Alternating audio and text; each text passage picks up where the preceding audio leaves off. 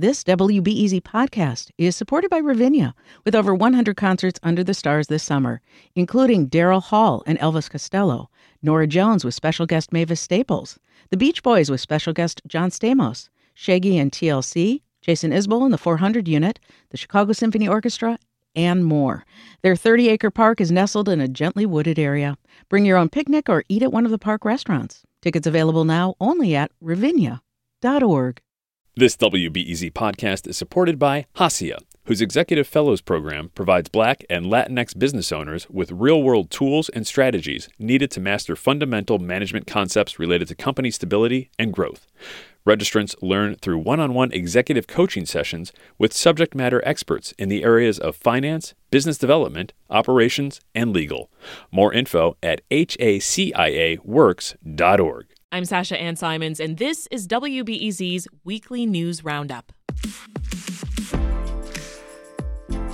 Today on the Roundup, the reign of Mike Madigan comes to an end. Former House Speaker Mike Madigan is leaving Springfield altogether. Governor Pritzker gives his state of the state. As all of our families have had to make hard choices over the last year, so too does state government. And businesses start to ramp up as COVID-19 vaccines get into more arms. The city is expanding indoor dining limits starting today. Indoor dining will now be allowed at up to 40% capacity or 50 people, whichever is fewer. We'll take you inside those stories and more with WBEZ's Dave McKinney and WTTW's Heather Cherone.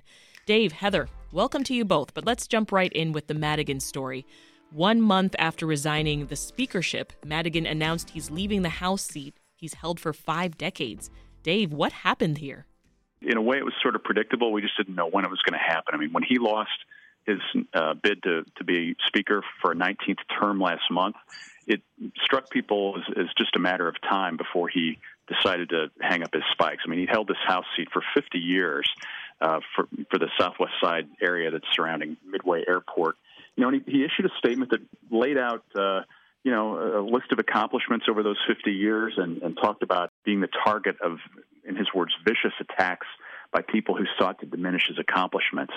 And so there was that flavor of it. But one of the lines in his statement yesterday that stood out to me was how, he felt at peace with this decision. And, of course, hanging over his head right now is fallout from the Commonwealth Edison bribery investigation that is still very active, coming out of the U.S. Attorney's Office. So, that a lot of people are mindful of that and wondering what the next shoe to drop on that is going to be. Well, Heather, what was your reaction? Did you ever think that you would see this day? I did not. Keep in mind that there has been Michael Madigan in the Illinois House my entire life, and he's been speaker for most of that time. And, it was one of the immutable truths of Illinois politics that governors could come and go. Some would end up in jail. Some would be defeated at the ballot box, but Michael Madigan would endure, and that is no longer the case. So this is really a new era, full stop, for Illinois politics, and it's going to be fascinating to watch it develop. Well, Dave, even though he was no longer House Speaker, there's no getting around that he still wielded a significant amount of influence, right? So now with him stepping down, could there be a power vacuum in Springfield?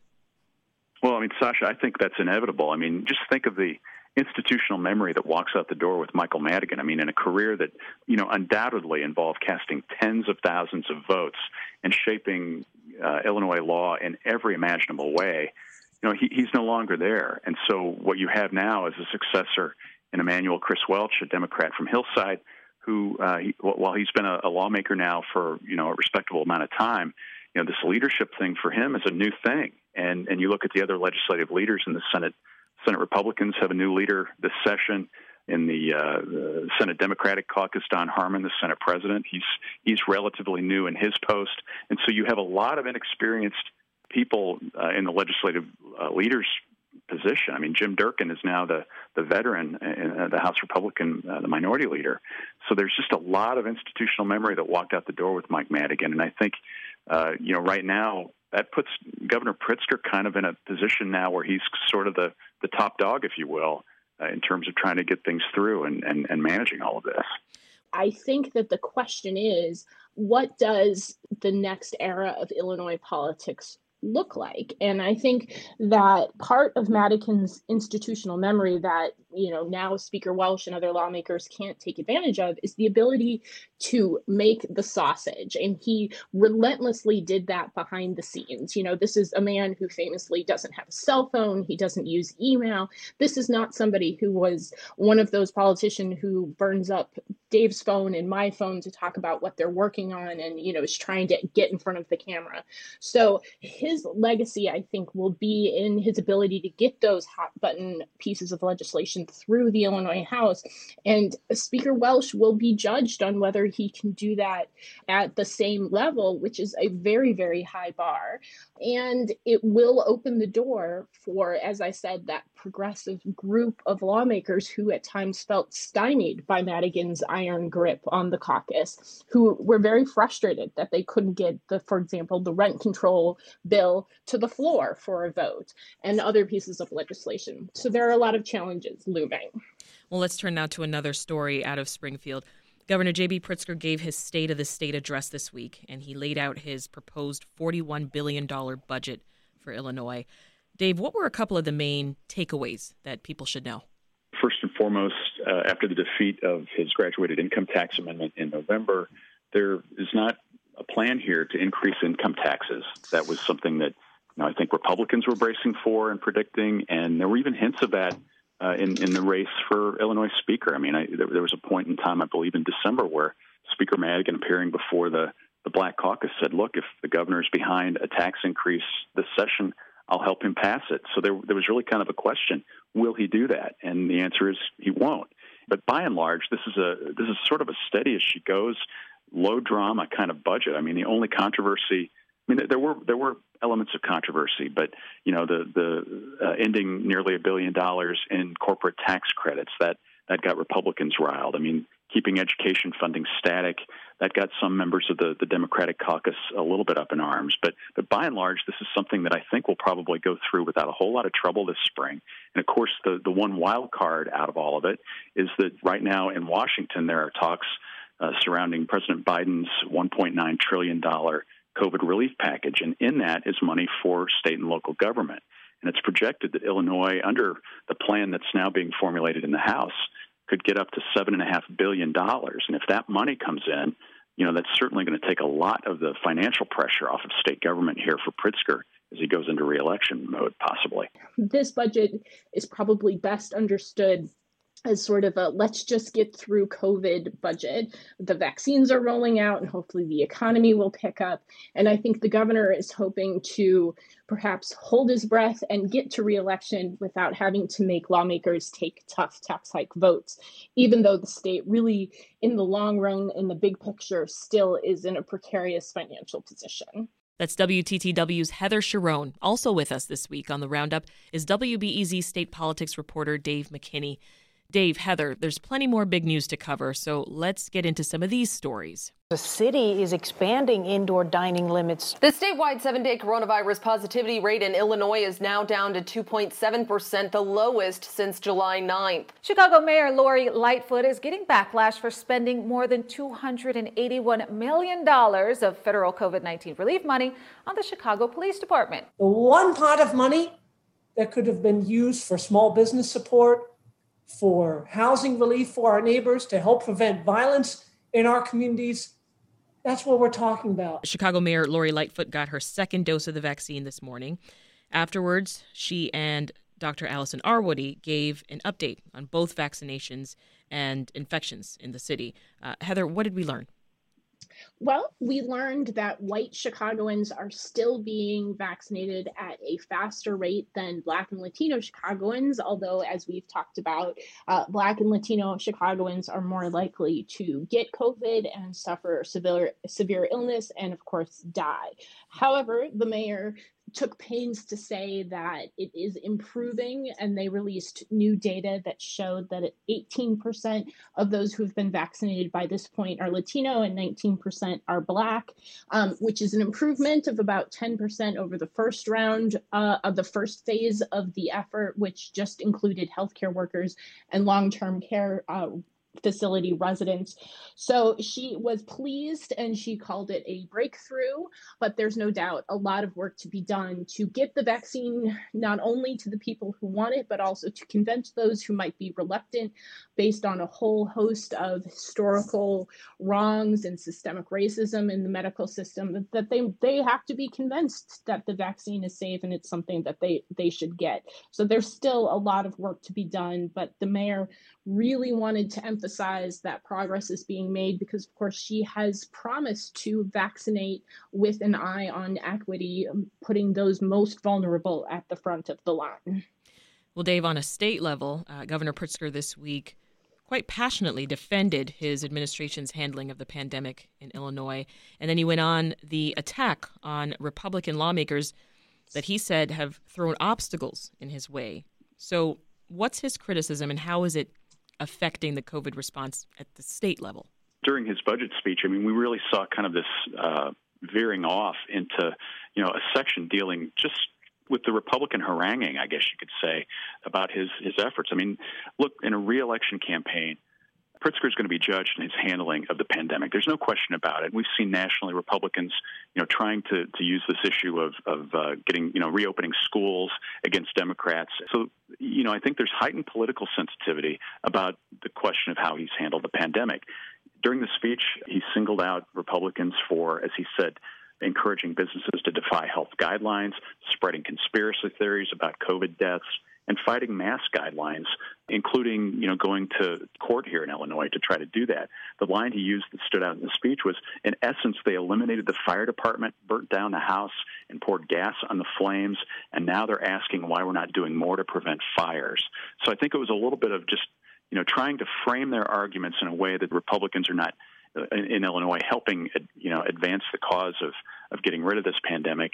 Republicans, of course, would disagree with that. But in terms of the overall state response so far, I mean, I think the biggest knock is, as it is in every other state, demand is outpacing supply here. Mm-hmm. And I think that, that's the one area that Pritzker wishes he had more control over, but that's a function of the federal government. And the amount of vaccinations the state is getting on a weekly basis has been steadily growing. And I think he's predicting next week that Illinois is in line for 500,000 doses. So, I mean, it's slow and methodical and happening. And then one other thing about his overall handling of this is that, he mentioned there never was a situation where hospitals could not meet capacity. There were enough ventilators. So he feels as if the state has really kind of gotten over the hump a little bit with this. Still more work to do. But, yeah, Republicans were on they were on the firing line here a little bit in his budget speech. Well, Heather, I want to stick with COVID news for just another moment because the city announced this week that it's expanding indoor dining at bars and restaurants. So they can now operate at 40% of their normal capacity or no more than 50 people. What do you take away from this? Does Chicago have enough of a lid on the virus that we can safely just loosen restrictions like that? Well, it's clear that there has been a significant amount of progress made in reducing the spread of the virus in recent weeks. And there are fewer than 400 cases per day on a 7-day rolling average in Chicago. And the test positivity right now is 3.6%. Typically, experts say if that figure is below 5%, it shows that there is good control of the virus. So that is all reassuring metrics. However, the last time that Chicago was in a similar place in the pandemic was early October. So what did the city do? Well, the city loosened rules on indoor dining and indoor drinking. Right. And what happened? Well, we were off to the races toward the second wave of the pandemic, which was really deadly for a lot of people. Now, do I have a crystal ball handy? Do I know that we're headed towards another wave? I, of course, do not. I, have that on back order. I'm told it's coming anytime. But it should be something that people keep in mind that it is a possibility. And it's why you hear Mayor Lightfoot and Dr. Allison Arwady, the commissioner of the Department of Public Health, saying, keep washing your hands, keep wearing your masks, keep maintaining your social distancing, because this pandemic we've seen can really flip on a dime, and that could have really profound implications for the city and businesses. Another story this week, Heather, Mayor Lori Lightfoot's facing criticism from activists and aldermen over how she handled federal COVID-19 relief funds. The city spent more than $281 million in federal dollars on the Chicago Police Department, What can you tell us about that? Well, this was from the pot of money that the city got when Congress approved what's been called the CARES Act. So this was the massive federal relief package. In all, Chicago got $1.2 billion, and a portion of that money was earmarked for use to be reimbursed for personnel costs. And so the city submitted $281 million to the federal government from the police department saying, this is what it cost us to respond to the pandemic with our police department. Now, all of that money was budgeted before. So it was essentially just shifting the burden from those costs from the city's taxpayers to federal taxpayers. And what was upsetting to activists and progressive aldermen was that same pot of money could have been used for other purposes. It could have been used to help people pay their rent or businesses stay afloat. And they just did not want that money to go to the police department. However, this was really a debate that they waged and lost back in June. There were 9 aldermen who voted against spending this money under the mayor's authority, and they voted no because they didn't want any of it to be used to reimburse the police department. And that was just the first of what has been many fights over how the police department should be funded, at what level it should be funded, and whether there is a way to change the systematic problems with policing in Chicago by reducing the police department's budget. Mayor Lightfoot has said that she will not allow that to happen, and this is going to be an argument that we're going to see continuing for many months. Mayor Lightfoot pushed back on this sort of criticism. You know, criticism comes with the job of mayor, but this one's just dumb, and here's why. So the federal government came to cities like Chicago and said, we will provide you with reimbursable funds for monies that were spent in response to COVID-19. So we saved taxpayers hundreds of millions of dollars by saying yes to the federal government. So should we have said no? No. Federal government, we'll incur this expense. We'll put this burden entirely on City of Chicago taxpayers, and you can take your money elsewhere. That would be foolish, and of course we didn't do that. Dave, talk about the reaction we're seeing at City Hall. Will there be any sort of reckoning over this issue? It's a good question. I mean, this is a volatile issue. It seems like Mayor Lightfoot is sort of taking incoming from all directions, and I think this is another problem she doesn't need. But it's something we've not seen. We've not seen the end of it yet. One last story that I want to touch on, and that's a story Heather reported on about the city flagging 41 quote unquote problematic statues. And statues and monuments have become something of a contentious issue in this racial justice movement that we're seeing, especially lately. So can you, Heather, bring us up to speed, first of all, on what's going on? Well, this was really prompted by the mayor's decision to remove the Columbus statues in Grant Park and Arriago Park when they became really a flashpoint for debate over what sort of public monuments the city should recognize. And the 41 monuments flagged by the commission, some of them made sense. If you've ever been on Michigan Avenue, right at the Art Institute, the entrance of Grant Park, there's a very large statue of a Native American throwing a spear. And the commission said that it was really a sensationalistic depiction of the Native American. So that, they said, was obviously problematic. But what all of the headlines across the country was that the commission also flagged statues of 4 presidents, including 5 statues of Abraham Lincoln throughout the city. And there were many people who were really, frankly, offended by that because, of course, it was Abraham Lincoln who kept the Union together in the Civil War and who signed the Emancipation Proclamation ending slavery in America. But this is a debate that we're going to see continue for many months. It's not clear what will happen to these quote-unquote problematic monuments or statues, and people have until April to weigh in on what they think should happen, and they can go to the website at chicagomonuments.org to participate in the public process that will, I think the mayor hopes, serve as a way to sort of sort through these issues in a collective way without resorting to protests or violence or name calling, but people feel very, very strongly about these monuments and statues. Well, before I let you both go, briefly tell us what stories you're watching over the next few weeks. Dave, you first. Well, I mean, the first thing is, back on the U.S. attorney here in Chicago, the top federal prosecutor, as is the case with all the prosecutors, the U.S. attorneys around the country, was asked by the Biden administration to submit resignations effective at the end of this month. And so, there's some question about what John Lausch's status is going to be moving forward. So that's issue one.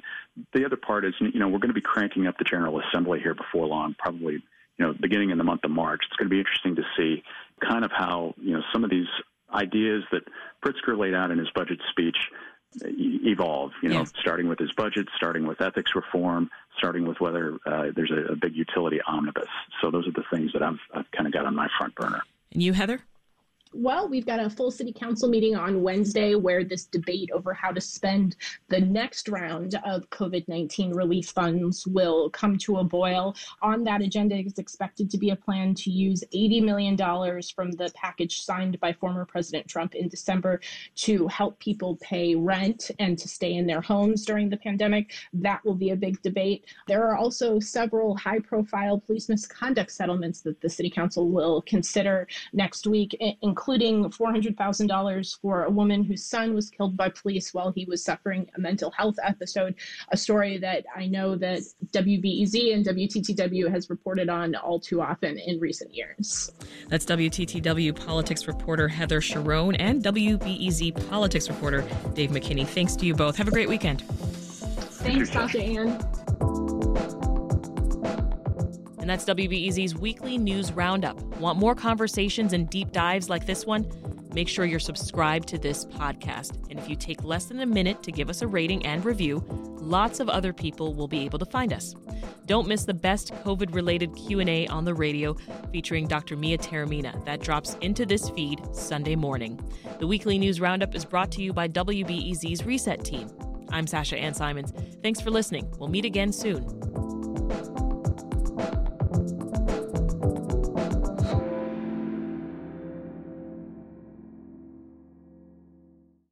Thanks for listening to the news live on WBEZ and NPR. The WBEZ stream sounds great in the kitchen on your smart speaker and anywhere on the WBEZ app. Listen every day.